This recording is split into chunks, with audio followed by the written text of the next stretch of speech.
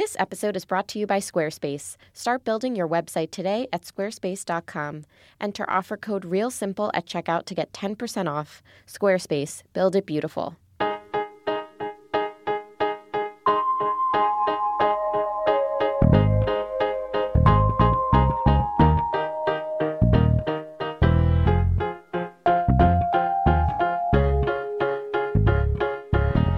Welcome to Adulthood Made Easy, a podcast from Real Simple magazine that will not only help you navigate real life, but win at real life.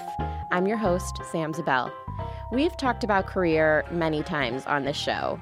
We've talked about negotiating your salary. We've talked about what to wear to work. We've talked about how to deal with a nightmare boss. But I admit I have shied away from one particular topic, and that is gender discrimination in the workplace. And that's probably because I work at Real Simple. It's a magazine. It's a media company. I work pretty much exclusively with women, and I feel really lucky that I don't, or at least I think I don't, encounter any biases. My bosses and my coworkers are all strong and brilliant and accomplished women, but not everyone is so lucky. And it's especially tricky to be a young woman in the workplace and wonder what your place is when you're at the bottom of the totem pole. Like, how do you approach these potential biases? What are you supposed to be looking for in a company? And what can we do as new people in the workforce to help change our companies? To discuss this and more, I've asked Amber Madison to join me today. She's a therapist, author, freelance writer, gender expert, and the founder and CEO of Gender Rebrand, a training program to help undermine gender bias in the workplace. Welcome, Amber. Thanks for having me. I was just going to say thanks for joining us today. Of course. So you have a laundry list of titles. You're a therapist, you're an author. I just listed all of them. So how did you get from therapist, author, freelance writer to the CEO of this awesome company, Gender Rebrand? Yeah, so very much like you, my background was in public health and then media, and then I became a therapist, and I was always around women. You know, I'd heard obviously about women's issues in the workplace, and believe me, I absolutely believed they were there, but it was never anything that I experienced firsthand. And then a couple years ago, my then boyfriend, now he's my husband, decided he wanted to go to business school.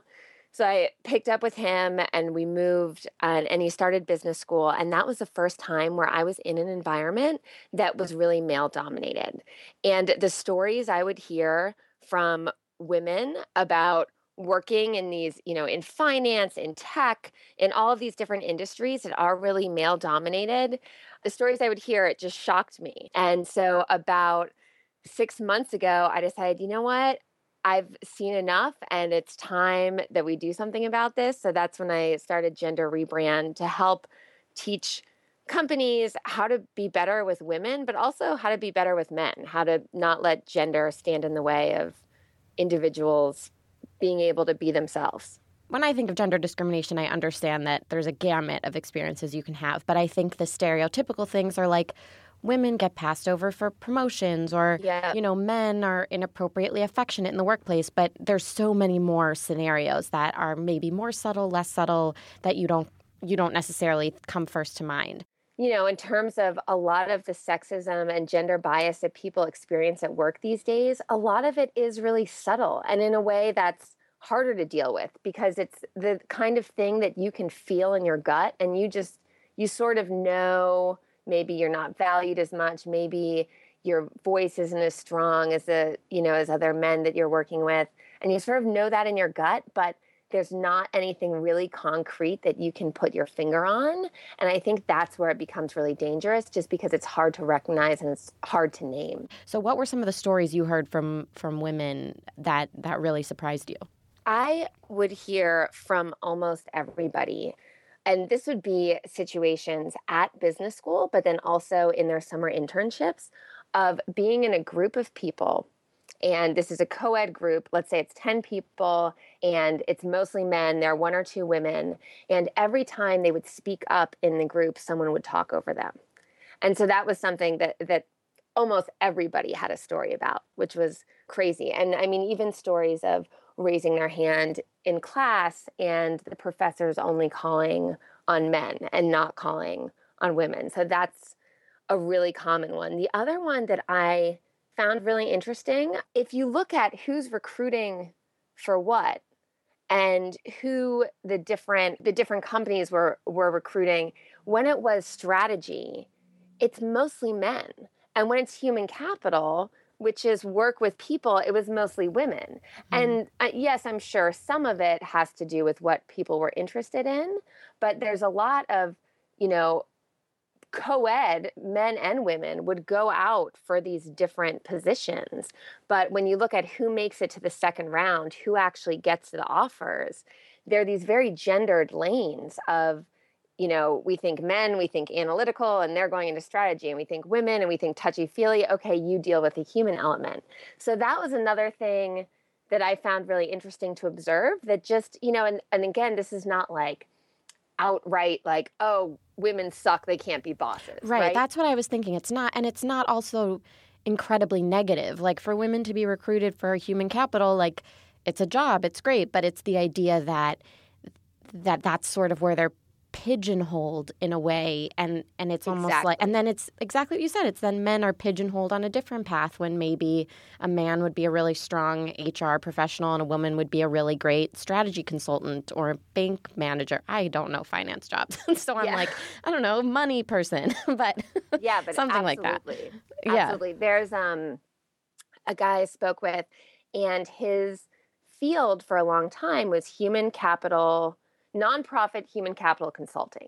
So this is, when you think touchy-feely jobs you would associate with women, this is like a pretty heavily female job. And he said that constantly he would get people saying, oh, when are you going to move to a job that's more suited for your skills? Or, some people take their job seriously. They're not just trying to get laid. Because the only way a bunch of people could understand that he would be in this female-dominated field is because he was trying to have sex, not because he was legitimately interested in this area, and that's where his skills were. So I think for men and women, this pigeonholing of what they're good at and that they have to stick to these lanes is definitely a problem. Also, I think that it might be better to look at it on an individual basis, like, this woman has this strength, and maybe it is the touchy-feely strength, or maybe it is the number strength, versus this man has this strength, and not say, like, all women in this office are great at being the people pleasers, and all men in this office are great at, laying down the law. So I'm going to get sort of scientific here for a second, because I think this is a great example. So when you hear about, in terms of different skill sets, one thing that research has shown that men are better at is visual spatial ability, which is so random, right? But it's the ability to take an object and rotate it in your mind, rotate it like 360 degrees. So they find that men are better at this, but they've also found that it's really correlated. This ability is correlated with the amount of time you spend playing video games. And on average, boys in the U.S. spend an hour and a half a day playing video games, and girls spend 45 minutes a day playing video games. So then it would make sense that, okay, guys have this skill a little more. But then if you put men and women through a training program playing 16 hours of a video game that has a lot of this mental rotation, then all of a sudden the women are performing just as well as regular guys, right, who didn't go through this training program. So I think the point to me is that over time, it is certainly true that different skills and ways of being in the world are encouraged among men, and different skills are encouraged among women. However, that doesn't mean that with a little training and mentorship, a man or a woman would be incapable of acting in a different way just because they're a man or woman. Maybe that individual might never learn to be assertive or might never learn to be touchy-feely, but that's because of that individual. It's not because, oh, it's a man, of course he could never do well in an HR role, or, oh, it's a woman, of course she would never be able to climb the ranks of finance. In the workplace or anywhere, you know what? Men and women are pretty much the same. And when you look at the data on every measure of emotions and communication, different abilities, you see that men and women are the same. All right. And speaking of training and mentorship, I want to get down to like some real, things that people can look for, ways that people can spot this and how we can help change our workplaces. But first, we're going to have a word from our sponsor. I'm always jealous of friends of mine who have beautiful professional websites that showcase all of their work, or if they have blogs that showcase all of the food they're making. And I'm always like, I wish I could do that myself. I wish I had a place where all of my work could live, but I'm not talented enough to build it myself. And then I realized I could use Squarespace because their sites look professionally designed regardless of your skill level. You don't have to know any HTML. You don't have to know coding. They'll handle it for you. Their tools are easy to use and they're very intuitive. And if you sign up for a year, you get a free domain name, and that looks professional. You can start your free trial site today at squarespace.com. And when you decide to sign up for Squarespace, make sure you use the offer code REALSIMPLE to get 10% off your first purchase. Squarespace, build it beautiful. And we're back with Amber Madison. Before the break, you mentioned that with training and mentorship, anyone can learn these skills. So I definitely want to talk about those concrete things that listeners can take away from this and give them a new lens to look at their workplace. And the first thing I wanted to ask you was, if people are interviewing for a job or people are ready to look for a new job, I'm thinking of young women just because I'm a woman, but we do have male listeners too. What are some of the red flags that would kind of signal to you, like, this might not be the type of workplace where I can grow as fill in gender here? I think in any job interview, it could be important to ask things like, what does a gender ratio look like at the top of the company? To try to get some information about where men and women are, in terms of moving up. But then also, depending on what kind of job you're getting, ask questions to see how gender diverse different teams are. How many women are there on the tech team? How many men are there in HR? And if it seems that all women are, that certain teams are all women and other teams are all men, then I think that could be a sign, this might be a place where they're really thinking along gendered terms in terms of how your career is going to go. Another thing that I think is great to ask is, hey, what are you guys doing to deal with gender bias? Do you have any just training? Like flat out ask? Yeah, because a lot of companies, if you look at some of the top tier, and I'm thinking tech companies now, they understand it's an issue and they want to do something about it. And you could get a whole range of answers from, we have, I think Google and Facebook have developed their own unconscious bias training. So they might say, hey, every employee goes through this training. You might hear someone say, a little, maybe not quite as advanced as that, we know it's an issue. We have a women's resource group and, we're thinking about programming throughout the year. Or you could have somebody look at you being like, I don't know, no one's ever brought that up. Right. And then it's just a wrong answer. Yeah. And not necessarily that means that company is very gender biased. Right. But at least you then know that, OK, this isn't something that's even on the radar. So if it's not something on the radar, it's probably not something that's as easy to talk about in that environment. It's not something that people are thinking about consciously. And what about if people are in the company right now? What are we looking for that might make us want to either approach a mentor or approach a boss and say, I feel like there's something not good going on here. I feel like my voice is getting stifled, or I'm getting passed over for things that I know I'd be great at. Like, why is my potential not being realized? I know it's not because I'm a slacker. I think there's something else at work. If you have a boss who systematically seems to be mentoring men and he seems really open and his heart is in the right place, then you know what? Talking to him could make a huge difference, and saying, I've noticed that a lot of the people you mentor are men, and, I'm wondering, I know you don't mean to. And that's the best way to approach somebody. It's not like they actually have it out for women. And of course, some people do, right? Mm-hmm. But if it's someone that you feel like you could talk to and they'd listen to you, then it's probably someone who's maybe doing something a little gender biased, but they don't even realize it, and they certainly don't mean to. So it's best to, assume that they're not intentionally being hurtful. Okay. So let's say you're at a company, where you do feel like you could talk to maybe not your boss, but someone a little higher up. Maybe you have fostered a relationship with someone a few notches above you, and you feel like, it was promotion time came around and you kind of got sold short, or this big project got, brought to the table and you weren't selected for it. Or like you said, there are a lot of, gender segregated teams in the office or something like that. Like if you're just starting to get that gut feeling like this just isn't right. Like how do you talk about that? I think it's always, and it's so funny because so much of this advice works also for relationships. Great. Well, 2 for 1.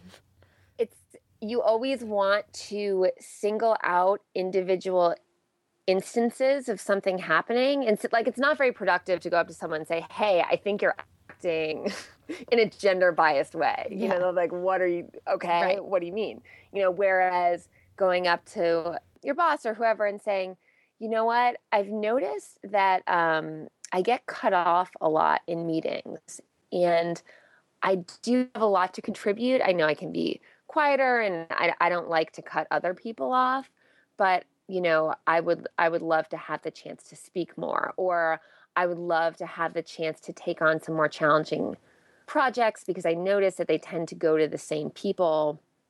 You don't even necessarily have to say, I notice they always go to men, right? I mean, maybe that is something you want to say, but you could, hopefully, or I think it's always, part of the balance to figure out is this a situation where you're just trying to really advocate for yourself, or are you trying to advocate on behalf of other women in your organization, right? That's and if it's for other women, then you do need to absolutely, bring up the woman thing. Yeah. And the other thing I think is really important to acknowledge is that when we talk about gender bias in the workplace, it's often simplified as what is a man with more power doing to a woman with less power, right? Mm-hmm. But gender biases go all ways. So women will also act in very gender biased ways to other women. Mm-hmm. And women and men can act in different gender biased ways to other men. So when we think about gender biases happening, you really have to think with a 360 view all around you of the men around you, the women around you, those above you, those below you, but people everywhere, because there's gender bias just flying everywhere. Mm-hmm. Yay. Great. So what do you think, obviously Gender Rebrand, your company is a great resource, but what do you think are some other good resources for young women, young men, people in the workplace who are looking to just make sure that their companies are effective and supportive and even get career resources for themselves to make sure that they have confidence to go into the workplace and be their best selves? Yeah, there are definitely a lot of resources out there for individuals to learn certain skills. So Lean In, obviously, Take the Lead is another one. And they have, I believe, leadership speakers. It's, I think, takethelead.org. You would find it if you Googled it. But that can be another good resource. And something that everybody can do. We talked about assessing the risk of talking to someone else about gender bias, but back to the idea that we all have some gender bias in us, we can always question ourselves, right? That's something that's really easy to do, to think about what are the assumptions I make about myself because of my gender? What are the assumptions I make about other people? I think the feedback I've gotten on this topic and on so many things we've talked about on the show is that one of the best resources is just to keep talking about it. Whatever the issue is, whether it's money, whether it's relationships, just to keep the conversations open and hopefully just that brings the awareness to the table. Absolutely. And this does not have to be a difficult, contentious, horrible conversation, Absolutely. And of course, I mentioned as another resource, people can learn more about your company, which is Gender Rebrand, and the site is genderrebrand.com. And they can find you on Twitter by the same handle, @genderrebrand. And I just think this show and this conversation is a great way to start all of us talking and looking at our businesses and making sure that, we're working in places that will support us and will help us grow. So I really appreciate your time today, Amber. Thank you. Absolutely. Thanks so much for having me on. And you can find a link to Amber's website and company, Gender Rebrand, in the show notes. Thank you so much for joining me today for another episode of Adulthood Made Easy. If you have questions or topics you'd like me to cover in the future, just tweet them to me @SamZabel and I'll add them to my list. I'd like to thank our engineer, Kristen Meinzer, and our editor, Tim Einenkel. And don't forget to grab a copy of the book that has all the answers, The Real Simple Guide to Real Life, which you can get wherever books are sold. I'm Sam Zabel, and I'll see you next time.